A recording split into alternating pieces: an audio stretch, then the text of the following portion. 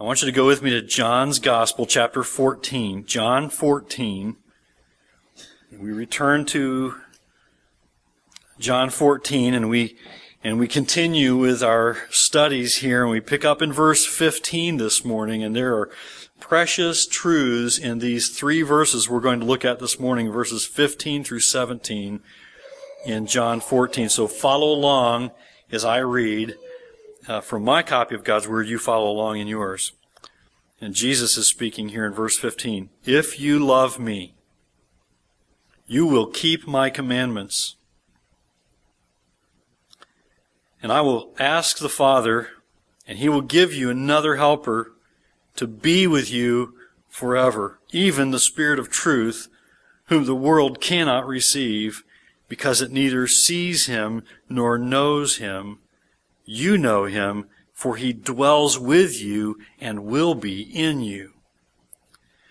Now, our last time together here, we heard from Jesus in verse 12 that greater works His followers would do than even Jesus had done, because He Himself was going to the Father. Jesus was going to leave His disciples and go to the Father.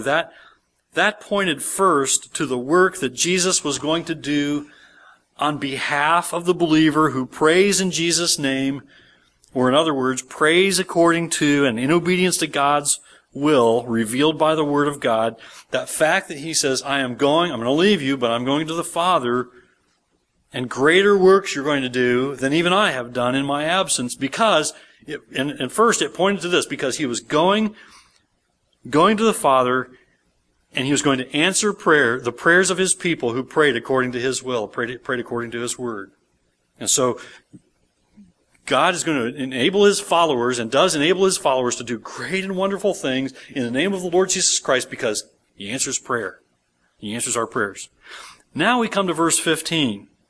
And when we get to verse 15, we find that verse 15 kind of ties this thought of doing greater works than those Christ had done to verses 16 and 17. So verse 15 kind of connects verses 16 and 17 what we had learned with what we had learned before. And we learn here that not only does Jesus make possible the answers to the believer's obedient prayers, Jesus also makes very possible great works of obedience. Doing greater things by God's enabling power. Now, when we think about doing greater things than even Christ, it's not that Christ's followers, in His absence, are going to be going around performing greater miracles than Jesus did. Don't read that into this, right? It's not that we're going to be now empowered with the Spirit of God to go out and do greater miracles than Jesus did. But in Jesus' time on earth, His ministry was limited in space and time, because He took on human flesh and He ministered in an area of this world, right? But when Jesus was to leave and He would ascend to heaven, He would send His Holy Spirit to indwell His followers, those who believe in Him, and He would enable them to do greater works than even He had done in His limited time on earth, meaning He would send us out, and we as His children would go to the ends of the earth, spreading the gospel even further than Jesus Christ could preach it Himself in the time that He was on earth.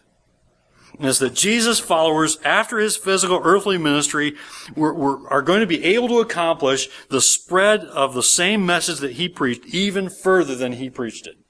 So when you think about doing greater things than even Jesus done, you need to understand that that's what this is talking about. Taking the gospel message even further than Jesus did in those days that He lived on earth. And it's not that Jesus was leaving His followers either. They looked, and He said He was leaving, but what He said, I'm going to send a helper. We heard it here in the text today. Yes, I'm going, but you are not going to be left alone. And it's not that Jesus was leaving His followers alone to perform acts of obedience, but He would send His Spirit to enable them to do greater things for Christ as they obeyed Him. And there's an important connection there.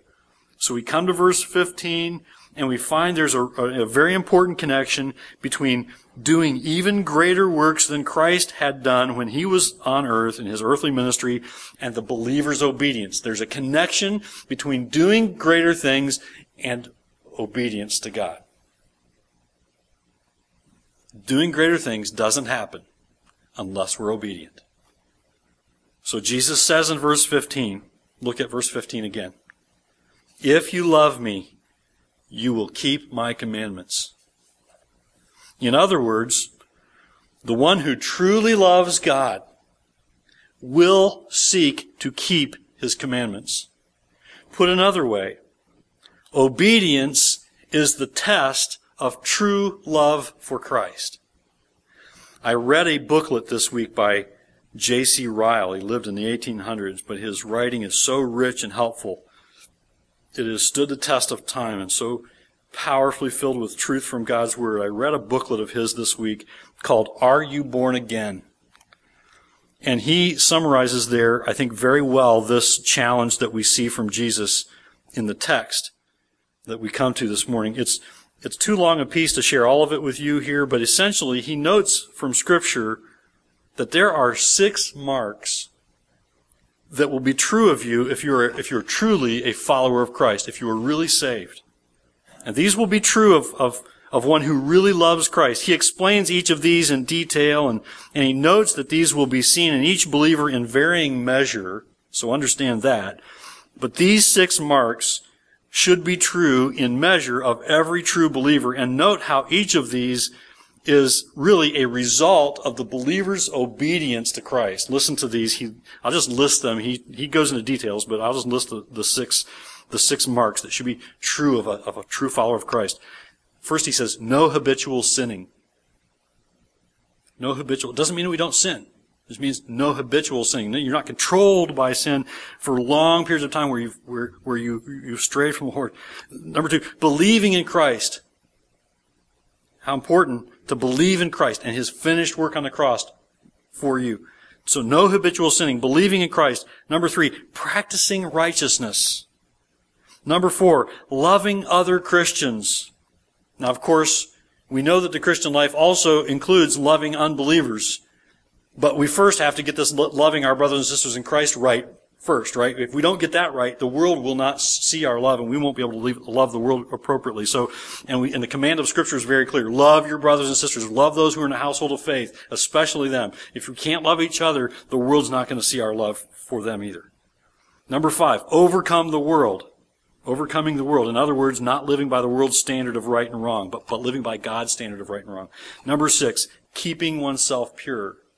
Now, those are kind of helpful reminders that obedience, this is the point that J.C. Ryle is making in his little booklet, very important reminders that obedience is the test of true love for Christ.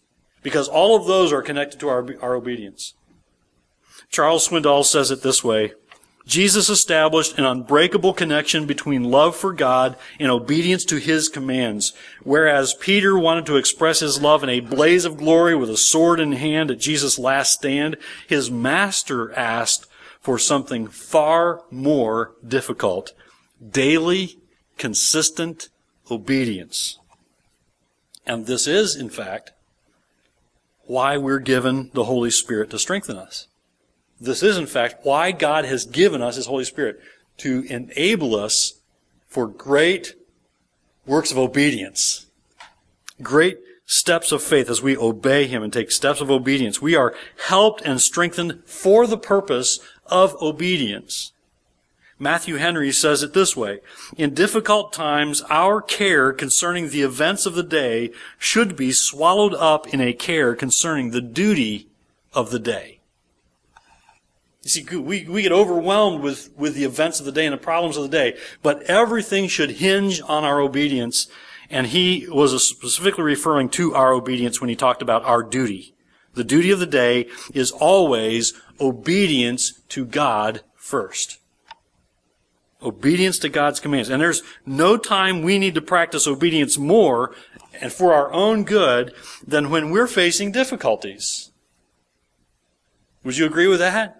I mean, think about it. There's no time that we more desperately need to walk with the Lord in obedience than when we're facing hardship and difficulties.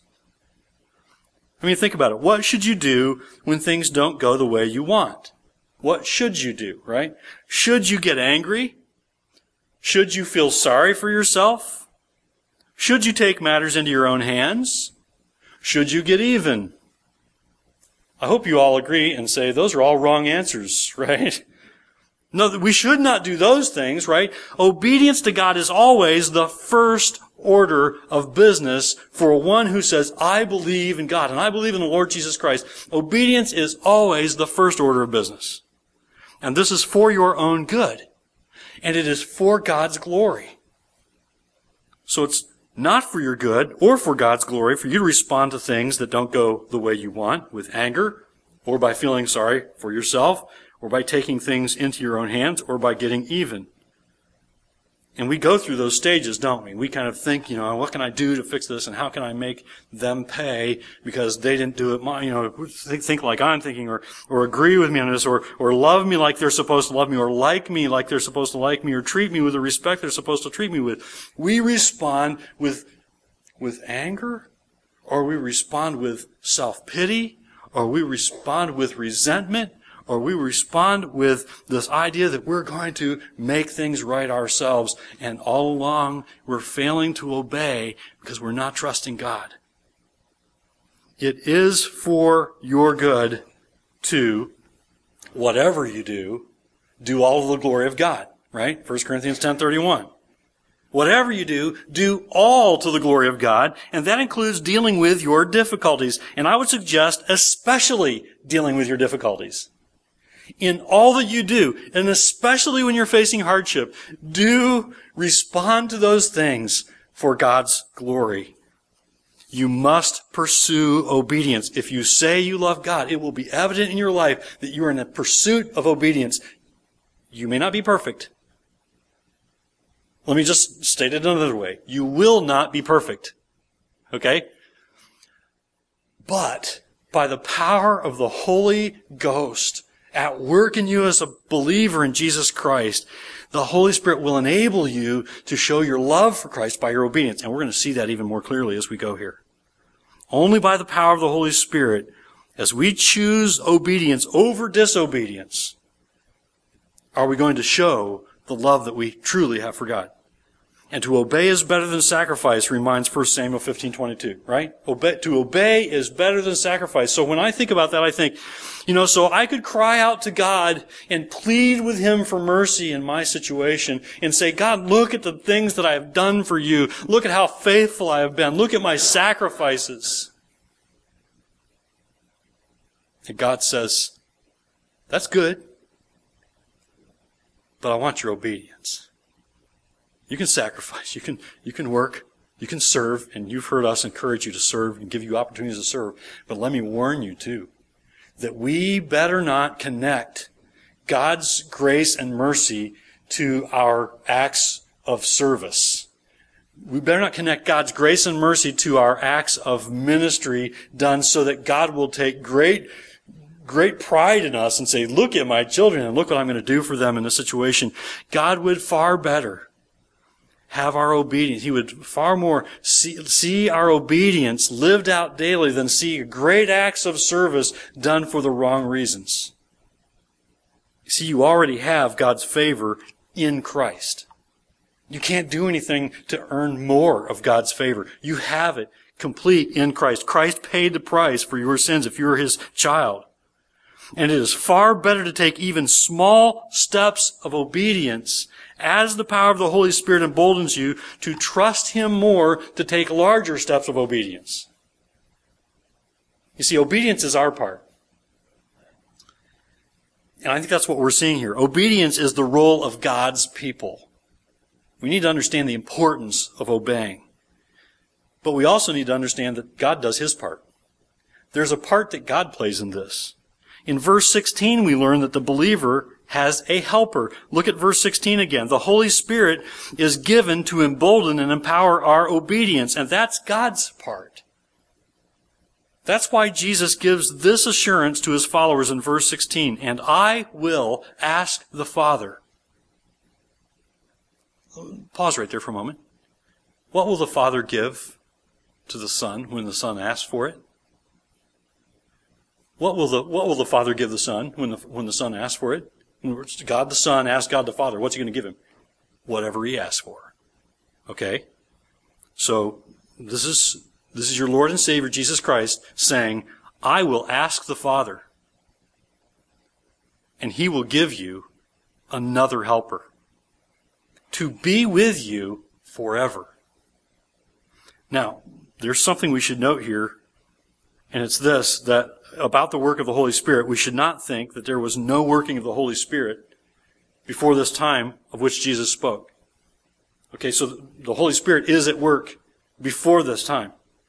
The Holy Spirit is at work. We can go back to the Old Testament and we can actually see the Holy Spirit at work. The Holy Spirit is mentioned at work in the lives of those who believe in God and honor Him. The Holy Spirit was active in the lives of believers prior to the resurrection and prior to the indwelling of the believers by the Spirit of Pentecost, at Pentecost.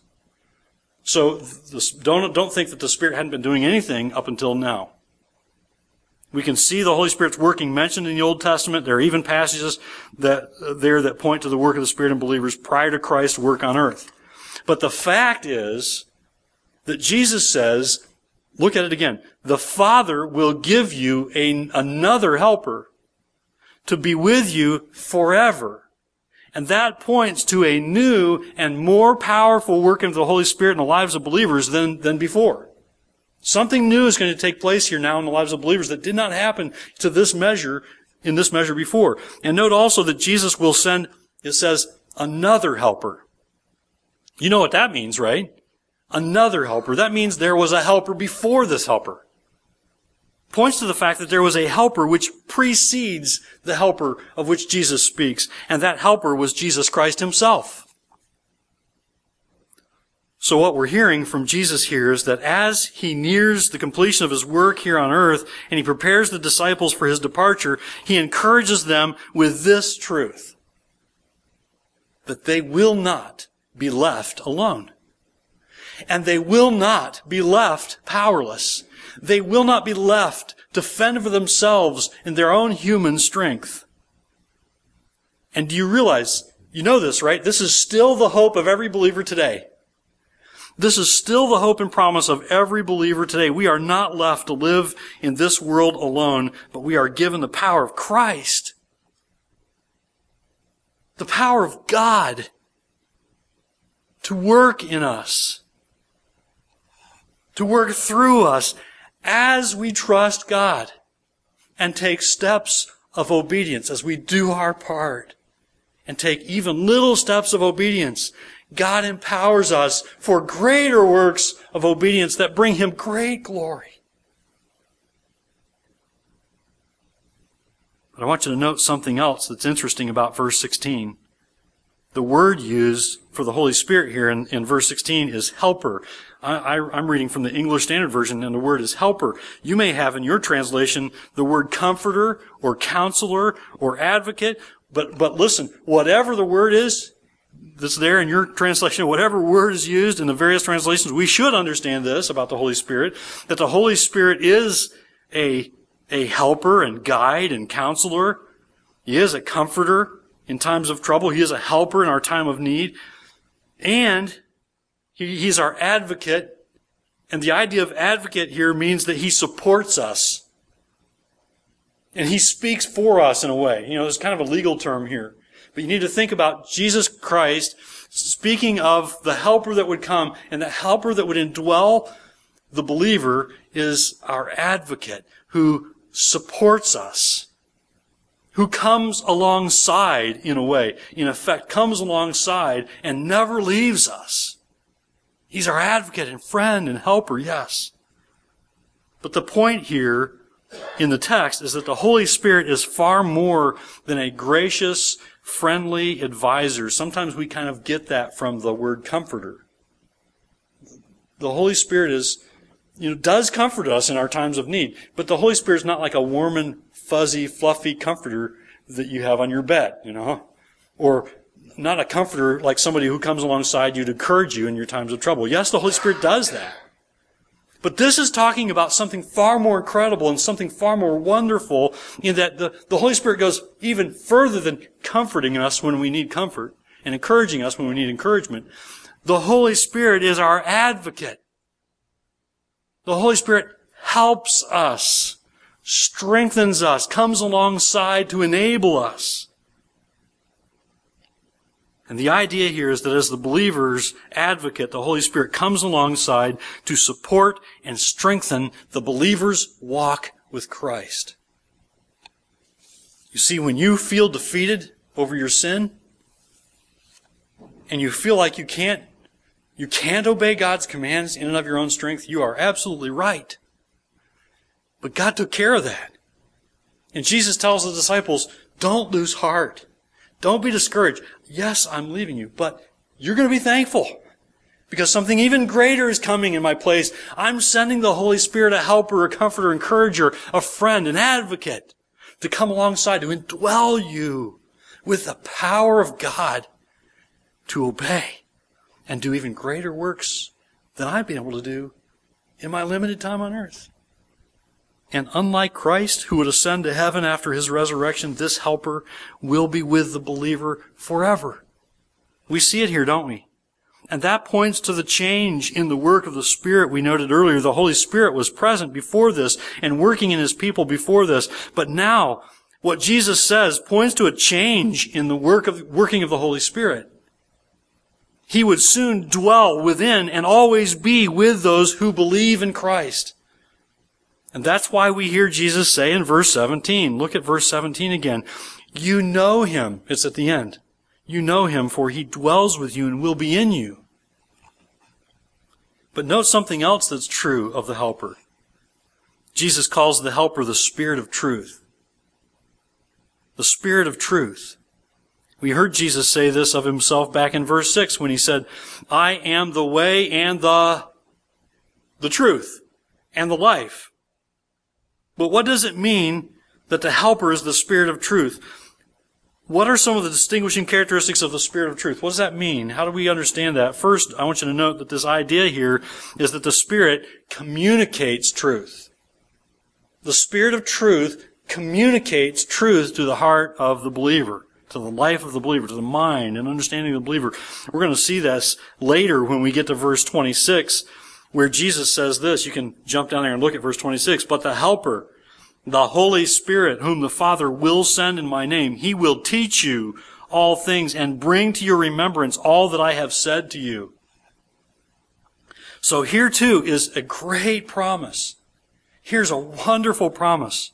Here's a wonderful reason to be encouraged as a believer. Here's a wonderful reason to be thankful as followers of Christ.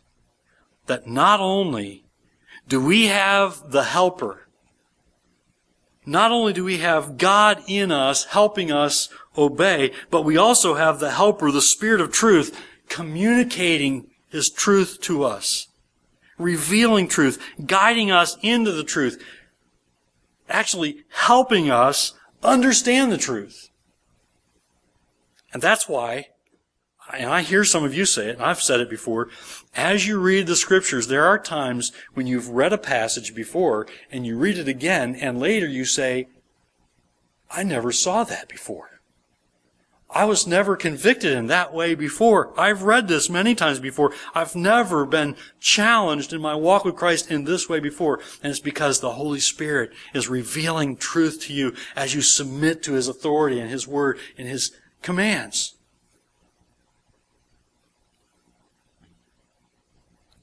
You see, the Spirit of truth informs us, but also encourages and convicts of sin and strengthens and shapes our thinking so that our lives become more Christ-like in practice. And note why the Spirit of truth is such a precious gift to the believer. Verse 17 says, the world cannot receive. Speaking of the Spirit of truth, the world cannot receive the Spirit of truth. You see it? Because it neither sees Him nor knows Him. And the point is this. The things of Christ are foolishness to an unbelieving world. I think we understand that. I think we see it. It's pretty clear in many ways. But the Scriptures, even if we didn't see it, the Bible says it. That the world looks at the things of God and says, that's foolishness. Who would believe that rubbish? And see, the world wants some visible proof. I'm talking about unbelievers who are blinded by the darkness of sin. They want some tangible, visible proof, some evidence. And they're not going to believe in what it cannot see. Look, I can't see it. I'm not going to believe it. That's baloney. Say about Christianity. To say about God's Word. And there's a reminder here of the Spirit's work in revealing the truth to the heart darkened by sin. Unless the Spirit does that work, the world cannot receive the Spirit of truth because it neither sees Him nor knows Him. Until the Spirit of God breaks through the darkened heart of sin and reveals Himself. So the disciples, in some measure, they're now benefiting from the work of the Holy Spirit, and they now knew the work of the Spirit, even if they didn't realize it at the time, because Jesus says these words in verse 17, that you know Him, for He dwells with you and will be in you. The disciples on that day had the Holy Spirit at work in their lives. In some measure, they didn't totally understand it or fathom what God was doing. But for the disciples on that day, Jesus declared this here in verse 17, you know Him. What a precious reminder. You know Him. Why? Because the Holy Spirit reveals Himself. Reveals Himself and makes Himself known. For He dwells with you and will be in you. So the disciples, there was, in some measure, they were experiencing the work of the Holy Spirit on their lives. And they now even knew some of the work of the Spirit, even though they may not have recognized that it was the working of the Holy Spirit. But even if they didn't realize it, they would have an even greater working of the Spirit in them after the exaltation of Christ, after Christ's ascension, after He sends the Helper to indwell all those who believe in Him. They would fully experience the work of the Spirit then. And so has every believer from that day on after Pentecost. What a tremendous privilege for us as followers of Christ to have the power of the Holy Spirit at work in us, to help us take steps of obedience, to bring great glory to Him, to help us do greater works than even Christ accomplished as He spread the gospel during His earthly ministry. Because as followers of Christ, we have the same power at work in us. How wonderful that as followers of Christ, we have the indwelling presence of the Holy Spirit. We have the God of comfort at work in us to guide us, but also to strengthen us for greater and greater obedience and for the revealing and understanding of the truth of God. You see, we've got to do our part, right? And God does expect us to do our part. And that is to take daily steps of obedience. And as we open His Word faithfully and take advantage of it by reading it and looking to the truths of the Scriptures that He has so graciously given us, as we depend upon the Holy Spirit to help us grasp those truths so that we can walk more faithfully with Christ day by day, He emboldens us and He empowers us more and more to take greater steps of faith and greater steps of obedience to accomplish greater things in Jesus' name than even He had done. What a privilege! What a privilege to have God at work in us. If you're a follower of Christ, you have very much to be thankful for today. Right? And always.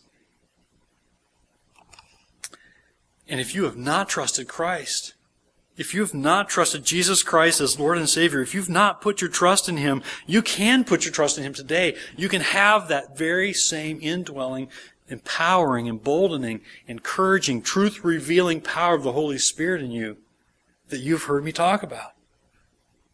But you've got to turn to Christ in faith.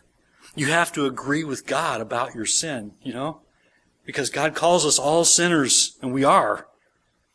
And He sent Jesus, His Son, to shed His blood on the cross for that sin, that we might be washed and cleansed by the blood of the Lamb of God.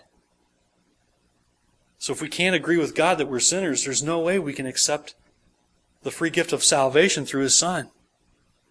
So you've got to agree with God about your sin. You've got to see your need to be cleansed and made new and saved, we say. If you're not saved, you need to trust Christ. There's no better time than now. You can trust Christ right where you're at. If you're not a follower of Christ and you know you need Him, Oh, turn to God now, even this moment in prayer, and accept Jesus Christ as your Lord and Savior. Accept the forgiveness of God for your sins and thank Him for that. And I would be overjoyed to speak with you about your need for Christ. I would be overjoyed. I would be thrilled to speak with you today or anytime. But if you're an unbeliever today, and you're hearing these truths about the wonderful working of the Holy Spirit, you've got to understand you don't have the Holy Spirit. You don't have the power to obey. You can do good works this side of heaven without the Holy Spirit, but you will not please God with your good works until you repent of sin and believe in Jesus Christ.